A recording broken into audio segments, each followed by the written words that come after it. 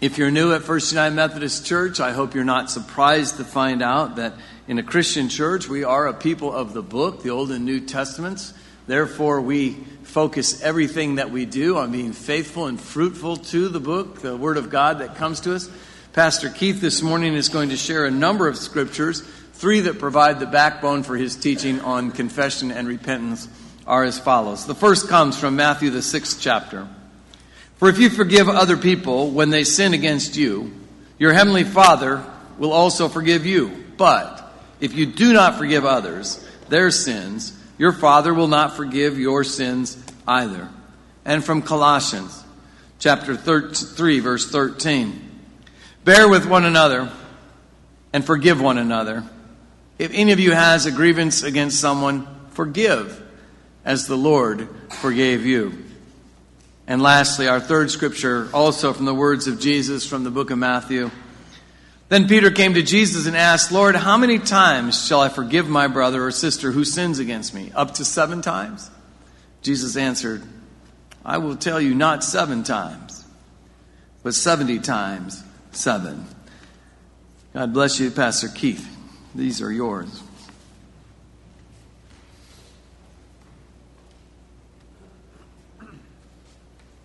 Good morning. We've got a lot of ground to cover, a lot of work to do today, so there's not a lot of stories and goofy stuff today, well, other than just me being normal, but as far as the goofiness goes. But this is a heavy text this morning, a heavy message, because the idea of forgiveness and repentance is something that we all need to wrestle with, and we all do wrestle with. And I invite you into a place this morning where you would just let the Lord open your heart up this morning. Let there be nothing hidden. Let there be nothing protected. And let God have his way in your heart this morning as you hear these words. A disciple is quick to forgive and quick to repent. And you see from the Lord's Prayer, of course, where Jesus says that we are to pray, forgive us our trespasses as we forgive those who trespass against us. If it makes it into the Lord's Prayer, it's a pretty big deal, right? Forgiveness and repentance are central to what it means to be a disciple because of what the gospel tells us about ourselves and about God. And of course, we see here in this idea of forgiveness. I think we have a wrong slide up there. Can you put the first slide up there? The second one for me here. I'm looking at my notes here and I'm seeing Matthew 25. Yeah, that's from like 3 weeks ago. We're going to skip that one. You don't want me to preach on that sermon, do you, again? Okay. So the gospel tells us about ourselves and about God. First and foremost, that we are all sinners. We are all sinners. And as it is written in Romans 3, verse 10, there is no one righteous, not even one. So, therefore, we can feel free to admit our own sins and also recognize that when people sin against us, it's not so shocking. You see, part of our problem is when we forget that all of us are sinners, we can tend to overlook our own sins and get hyper-focused on the sins of other people. And we can also act completely shocked that someone would do something so offensive and grievous to us. When what we really have to remember is that when people sin, you and I included, we are acting according to our nature that we inherited from Adam as he fell in the garden. So we should be shocked at sin in the world. We shouldn't be shocked at sin in our own lives. We should be horrified by it. But we should recognize that this is the condition that all of us live in. We are all sinners. We all need God's grace. So we have to say that first and foremost, because if we don't recognize our own need for God's grace, we're going to have a tough time offering that to other people. Secondly, we need to recognize that God is no respecter of persons. He's no respecter of persons. In Acts chapter 10, verse 34, it says, Then Peter opened his mouth and said, of a truth I perceive that God is no respecter of persons. So God doesn't view your sin with any less offense as he does another person's sin. See, this keeps us more focused on how we need to grow rather than on what others have done to us. When we recognize that we're all in the same boat and that God doesn't have a special place in his heart for me that he doesn't have for you or for your neighbor, that he looks at all of us the same, then we recognize that we're no better or worse than anyone else. So we need to be focused on our own sins just as much as we're focused on the sins of others, because from God's perspective, we're all the same. See, it helps me forgive others when I realize that my sin is no less than theirs. And thirdly, Christians are fueled by grace. As disciples, we need to let grace be the defining factor of our lives. I love this from Ephesians 4, verse 7. But to each one of us, grace has been given as Christ apportioned it. See, by nature, we as Christians must be filled with grace in all situations. Grace should define us.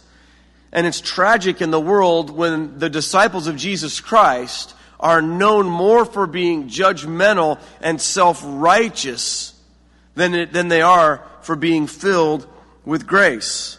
Now, I know that there are lots of situations where it's hard for us to be filled with grace, but nevertheless, as a disciple, that's one of our defining characteristics, to be filled with grace. And then fourthly here, this is important because unforgiveness / unrepentance is the ultimate sin. The ultimate sin. Now, I know that you've probably been told, as I have, at various points in your Christian instruction, that all sin is the same in God's eyes. And I will tell you that is not a biblical teaching. There's no biblical teaching that declares that all sin is equal. All sin is offensive to God. All sin is worthy of death. But certainly not all sins are created alike. Some sins have far greater impact and consequence than others. And that's not to downplay any particular sin. It's really to elevate some to even more offense to God. Because there are certain sins that seem to get in direct path between us and God and can be more troublesome. And certainly unforgiveness and unrepentance would top this list. And you see the scripture that Pastor Mike read earlier. For if you forgive men when they sin against you, your heavenly Father will also forgive you. But if you do not forgive men their sins, your Father will not forgive your sins. Do you feel the weight of that? See, the only unforgivable sin, Jesus talks about the blasphemy of the Holy Spirit. And what, of course, that refers to is the job of the Holy Spirit is to lead us to Jesus and to show us our sin. And if we renounce the work of the Holy Spirit, Jesus says there's no forgiveness there. Because ultimately, the unforgivable sin is denying the forgiveness that God wants to give us. Because if we refuse that grace, God will not force it upon us. But it seems also that Jesus is saying here and in other places that God's forgiveness towards you and towards me is directly related to the measure of forgiveness that we apply to others. Do not judge, lest you be judged, Jesus said. The measure you give will be given back to you. And I want you to feel that. Because I know it might seem difficult at times to think that there could be a sin that you could commit that would prevent you from coming into God's kingdom. But you have to wrestle with what Jesus says. And what he says clearly here is that forgiveness is so important to him. So important to him. That if it's not applied, we could be in big trouble. Big trouble. Let's move on. When we have forgiveness and repentance, it demonstrates that we are disciples of Jesus. It demonstrates that we've understood his grace and that we have applied it to our lives. So first and foremost, forgiveness and repentance demonstrate humility. We demonstrate humility. See, the Bible tells us in Ephesians 4:2 to be completely humble and gentle. Be patient, bearing with one another in love. Now, understand that it requires patience and bearing with one another. in order to get through this thing called life in our Christian community. But recognize that humility is a part of forgiveness and repentance. You have to humble yourself, really, if you're going to forgive someone. And you also have to humble yourself if you're going to allow yourself to be forgiven. Secondly, forgiveness and repentance demonstrate love. It demonstrates love, which of course is a defining characteristic of a disciple. Now, we're familiar with the scripture from 1 Corinthians 13, but there's a special part I want you to pay attention to here. Let's look at this together. Love is patient. Love is kind. It does not envy. It does not boast. It is not proud. It does not dishonor others. It is not self-seeking. It is not easily angered. It keeps no record of wrongs. Love does not delight in evil, but rejoices with the truth. I want to key in here on this idea where it says, keeps no record of wrongs. See, when you forgive someone, you're recognizing that a debt has been canceled. That ultimately you are saying to a person that whatever you owed to me, I no longer hold against you. I no longer hold that debt against you. It keeps no record of wrongs. Now, do you do that in relationships? See, it's easy to do that sometimes. When a person sins against you or whatever, maybe you don't say anything at the time, but you might keep that one for later, right? You ever bring something up to somebody later on and use it against them? There's a couple I know that were going in for marriage counseling, and they were having a rough time. And this is not a joke, by the way. This is a true story. And when they went into the marriage counselor's office, they sat down, and the first thing that happened was the wife pulled out a notebook. And in the notebook, she had recorded everything in the last 2 weeks that he had done to offend her. Now, I don't know. That might be, that might be the sequel to the movie The Notebook, the real Notebook. But inside this notebook was listed every sin this guy had committed against his wife, and everything that, and she pulled that thing open and she began to say, well, you did this, and this guy was just like flabbergasted. He had no idea that was coming. But you see, love doesn't operate that way. Love doesn't keep score. Love isn't trying to figure out how to one-up each other and how to use something against another person. And when you forgive someone, you are basically in all ways canceling whatever debt was owed to you. You're canceling that debt, and you're recognizing that you have been forgiven. See, when you love someone, you don't keep score.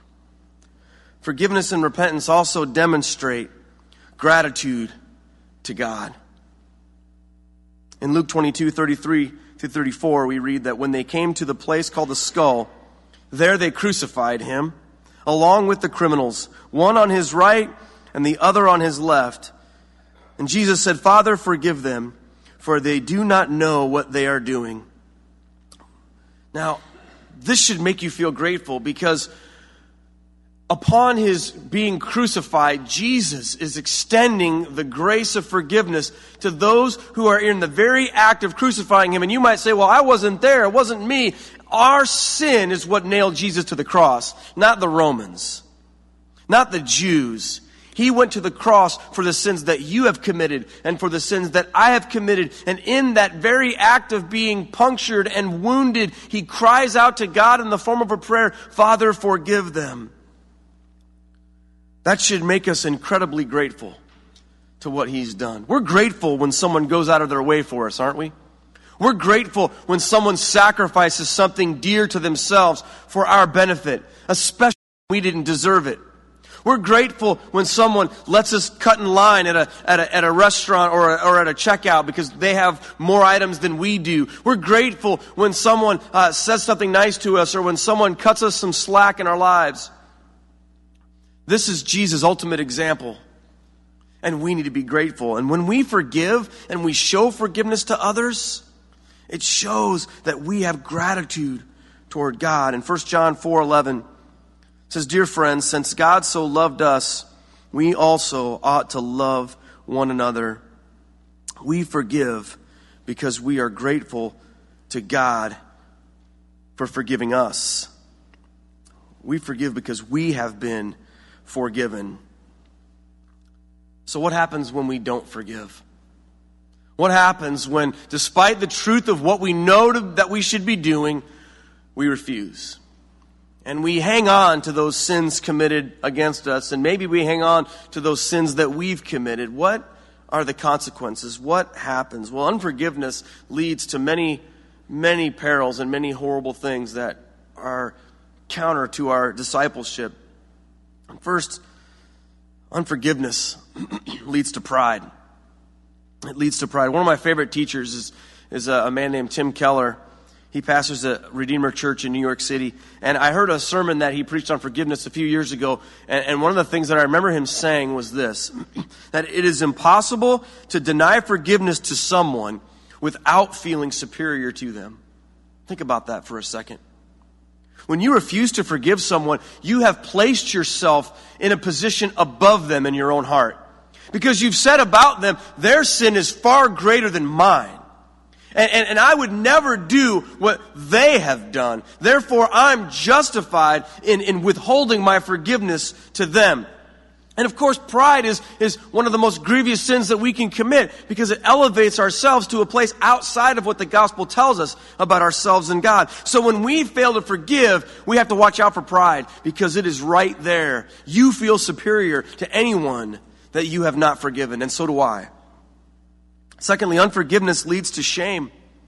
It leads to shame. It leads to recognizing that we're not living up to the Christian values that God has given us. We're not living up to Christ's words when he says, forgive those who sin against you. There's a part of us inside that recognizes that we're not doing what we should do.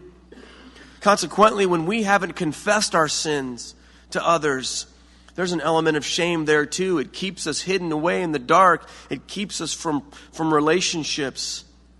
We recognize, ultimately, that things aren't right with us, and that can lead us into a place of shame, which is soon followed by bitterness. Now, I describe bitterness as the feeling and the attitude that happens when you're just angry and upset and mad, and you don't really know why anymore.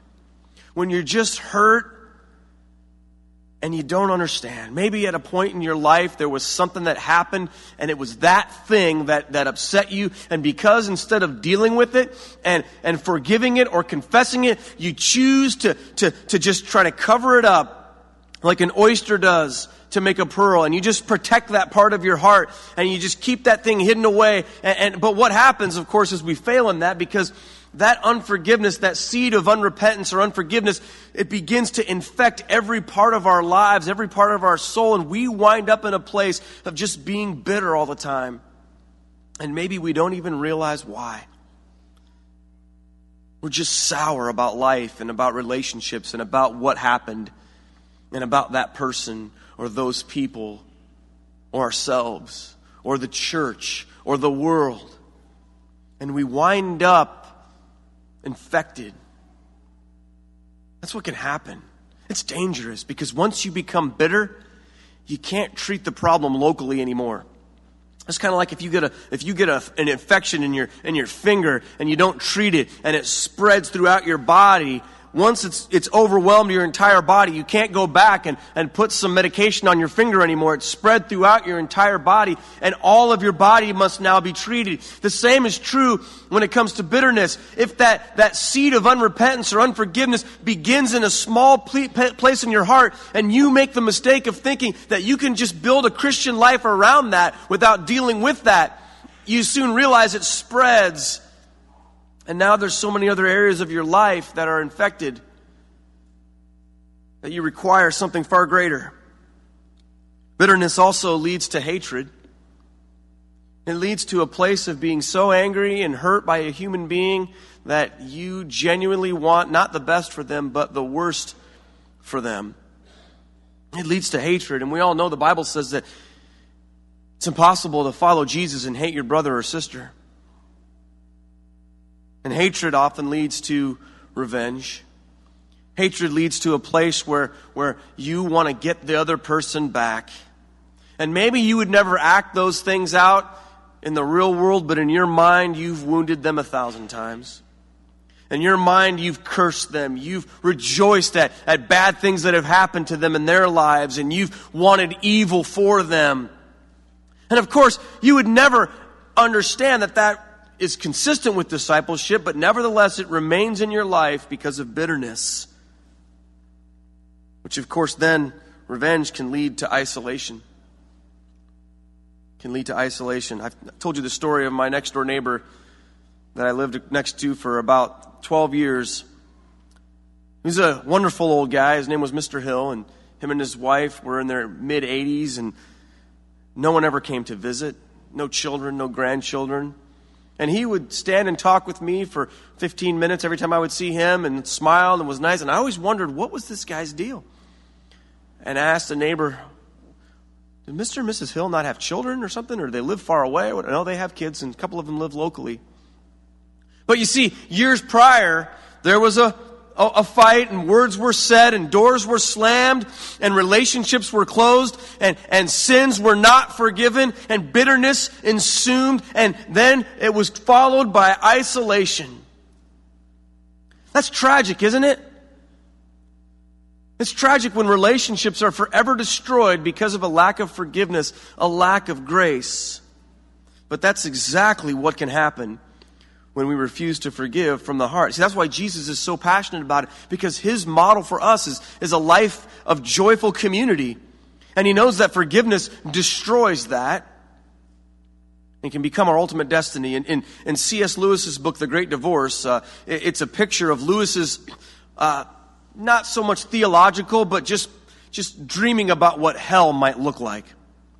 And in Lewis's description of hell, he pictures a land where every person is in their ultimate freedom allowed to do whatever they want to do, which ultimately leads to their isolation.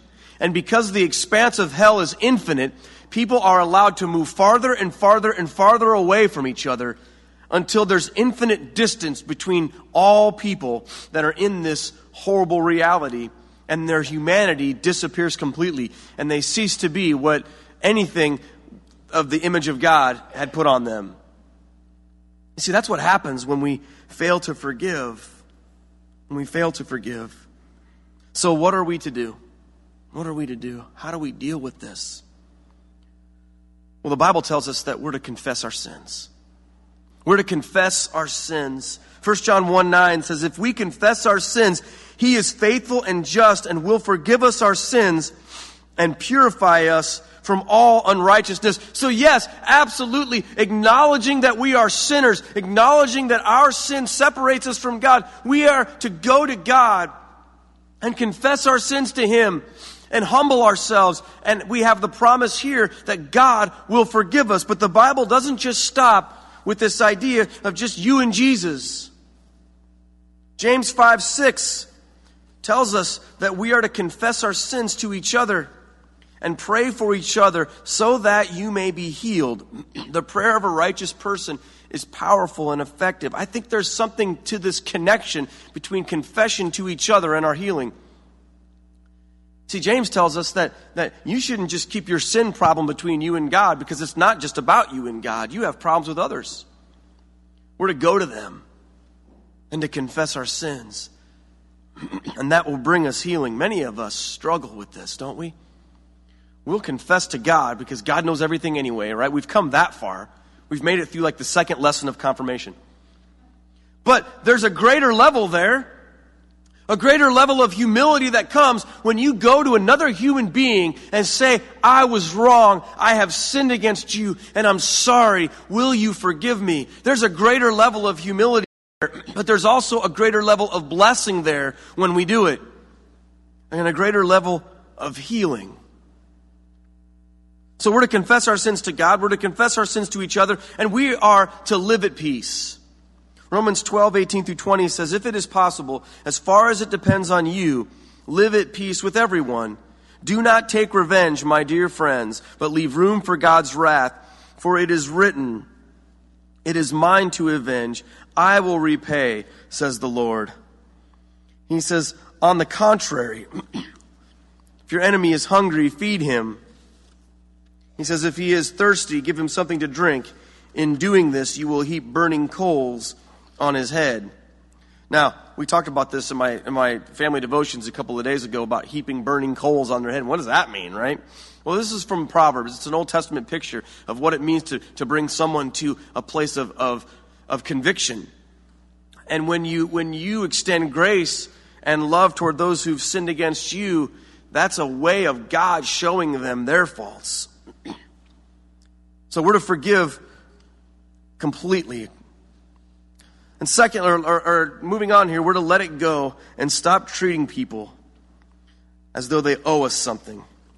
Let it go and stop treating people as if they owe you something. You see, when you forgive, you've canceled the debt.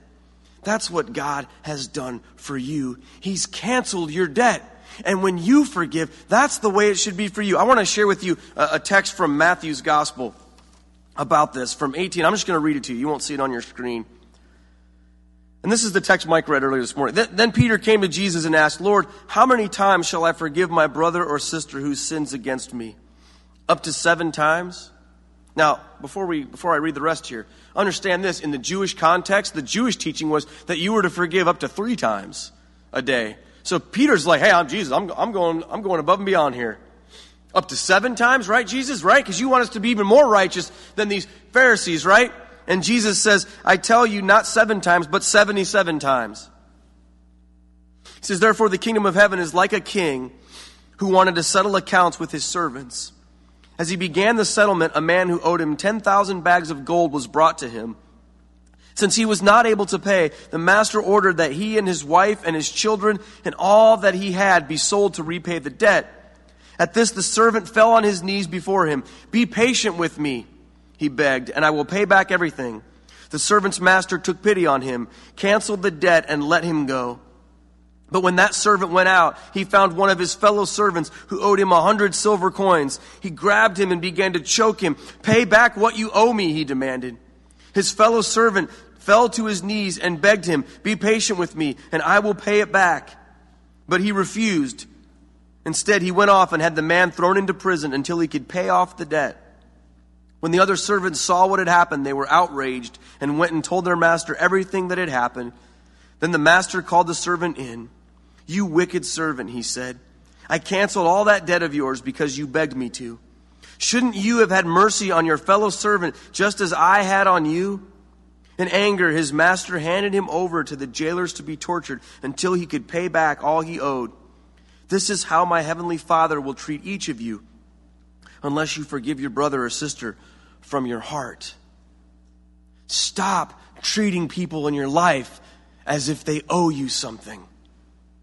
To forgive means that the debt has been canceled. And he says, forgive from your heart. Forgive from your heart. Now, why does he say that? Because you know what? You can't really forgive from your head. Because your head wants to be logical. And your head wants to say, yeah, but they did this and they did that and they don't deserve it. And what if they do it again? But that's why Jesus says, forgive from your heart. Because even though it's not logical, it's supernatural. And remember, ultimately, this is about you and God, not about you and others. Because if you're going to forgive somebody because they deserve it, it'll never happen. Jesus deserves it. Jesus deserves it. We forgive because we have been forgiven by Jesus, not because another human being deserves it. Because the truth is, we don't deserve it either. We don't deserve it either. Now, we're going to take communion in just a few moments here. And every time we do communion, we run the risk of just falling into the same old with that. But there's one thing that I want you to think about differently today. And it's one more scripture I want to share with you. And it's this scripture, Matthew 5:23 and 24. Therefore, if you are offering your gift at the altar and there remember that your brother has something against you, leave your gift there in front of the altar. First, go and be reconciled to your brother. then come and offer your gift. Now, I know it's Communion Sunday, and we have an altar, and we have a place to put your gifts. And I also know it's Budget Sunday we're talking about, and of course we want people to come forward with their gifts. But Jesus wants more our hearts. So I'll tell you what, if rather than come forward today to give your gift, you've heard that scripture, you felt the weight of that, and you need right now to go and make something right with someone, or to go and offer grace to someone, then get up and go do it. Don't let a moment stop you from doing that. Don't let a church ritual or a routine get in the way of you being right with Jesus here today, because that's ultimately what it's about. And for some of us, our very souls are at stake because we've fallen into this lie that says that we can do all the churchy things but be people of unforgiveness and we'll be okay with Jesus. That's not what Jesus says. And today could be the day where you could be set free. Set free from that bitterness and that rage and that hatred and that revenge and that isolation, and come to the cross having been restored. You see, that's really what this is about. That's what communion is about. That's what worshiping Jesus is all about.